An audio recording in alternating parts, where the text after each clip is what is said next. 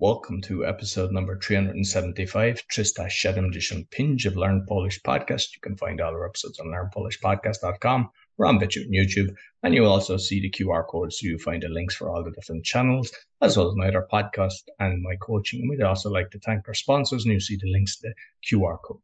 As I discussed the last time with Camilla, we're going to bring on some of the teachers so that you get to get a taste of the different teachers in Polonus. And today we've got Jeko. Welcome to the show, Jeko. Dzień dobry, witam wszystkich miłośników języka polskiego.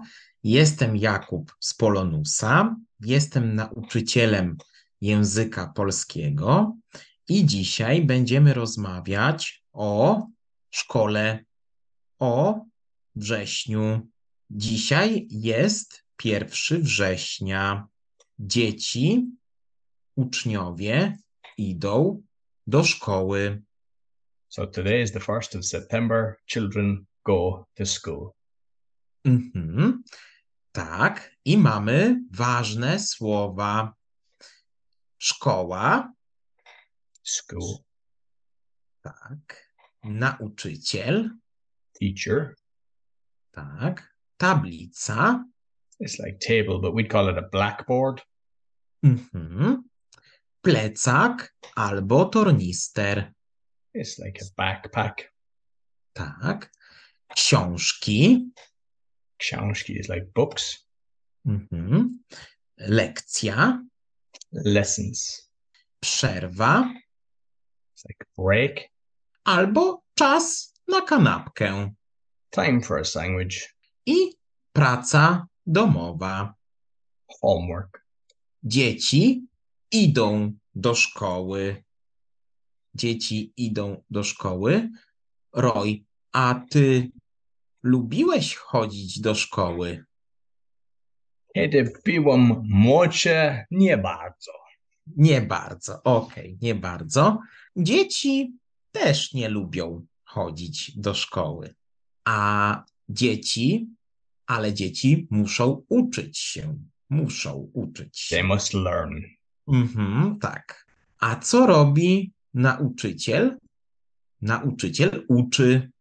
Nauczyciel uczy, a dzieci się teaches. Tak, a dzieci się uczą. And the children learn. Tak.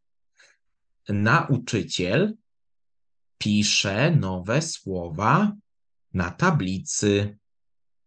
The teacher writes new words on the table, the tablet, tak. Blackboard. I dzieci mają plecaki. The children have a backpack. Ale tak. czasami ten plecak jest bardzo ciężko, bo jest dużo książki.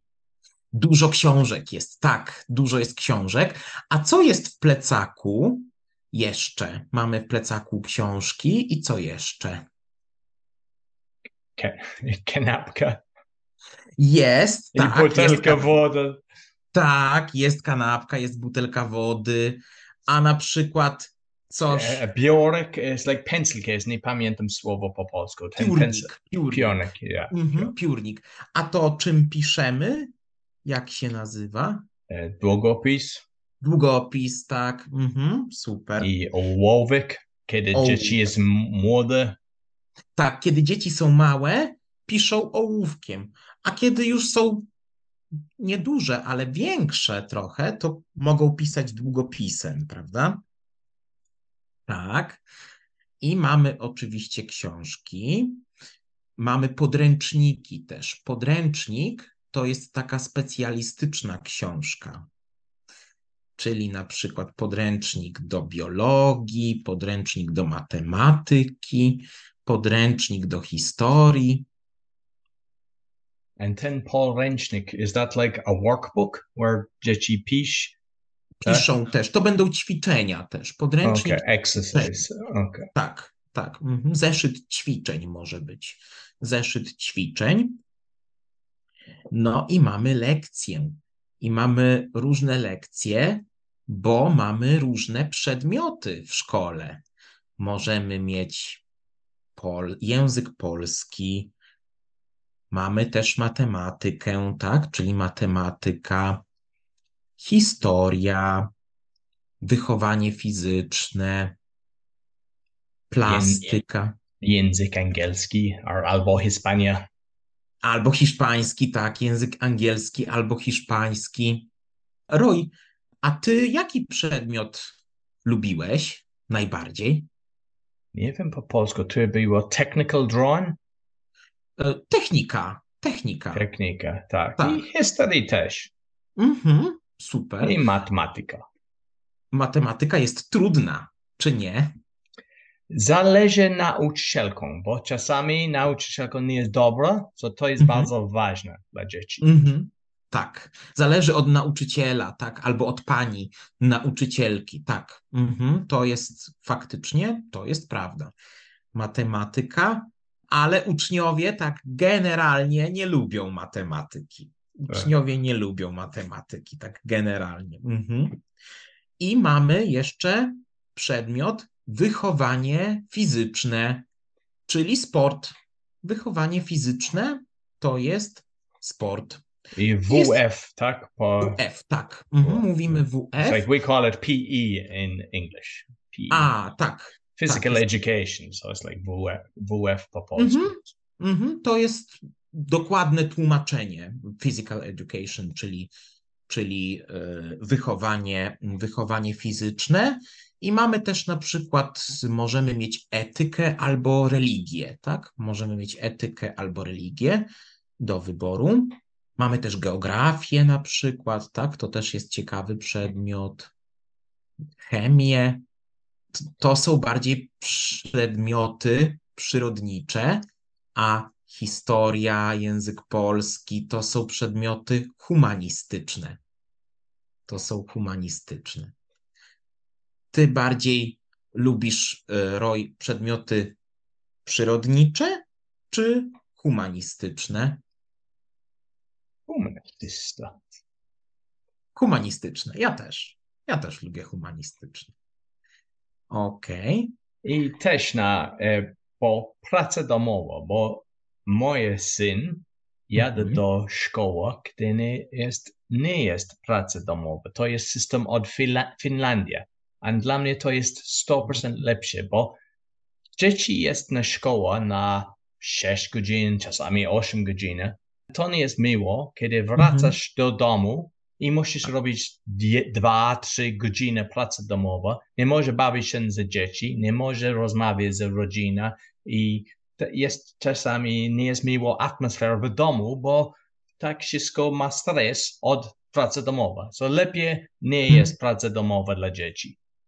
Tak. Czyli faktycznie racja, bo dzieci nie mają czasu bawić się z innymi, nie mają czasu na inne rozrywki, tak, na inne aktywności, tylko siedzą nad książkami i robią 2-3 godziny. To jest prawda, to jest prawda. A dzieci potem nie jest kreatywne, bo nie ma czasu. Tak.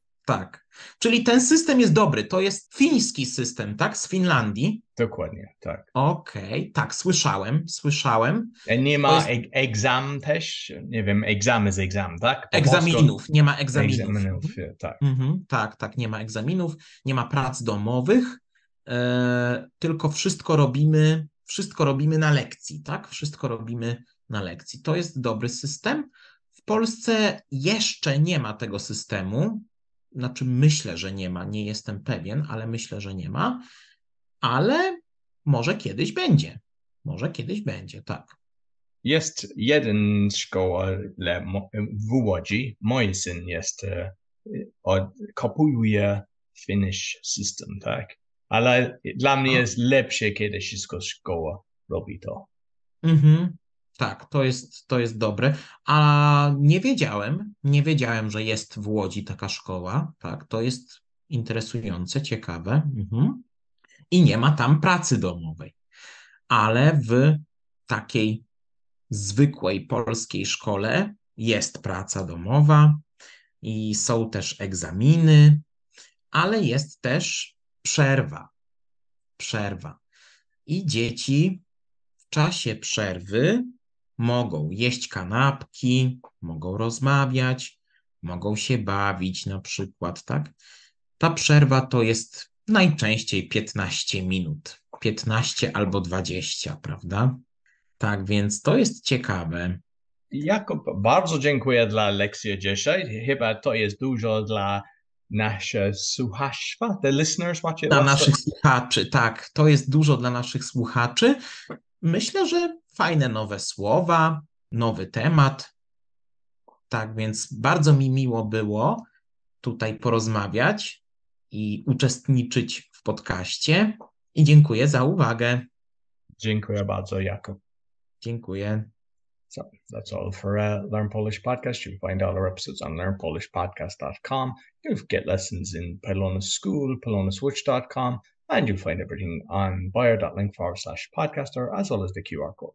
Be sure to give us a thumbs up, 5-star rating, share with your friends. Until next week, dziękuję bardzo i do widzenia. Do widzenia.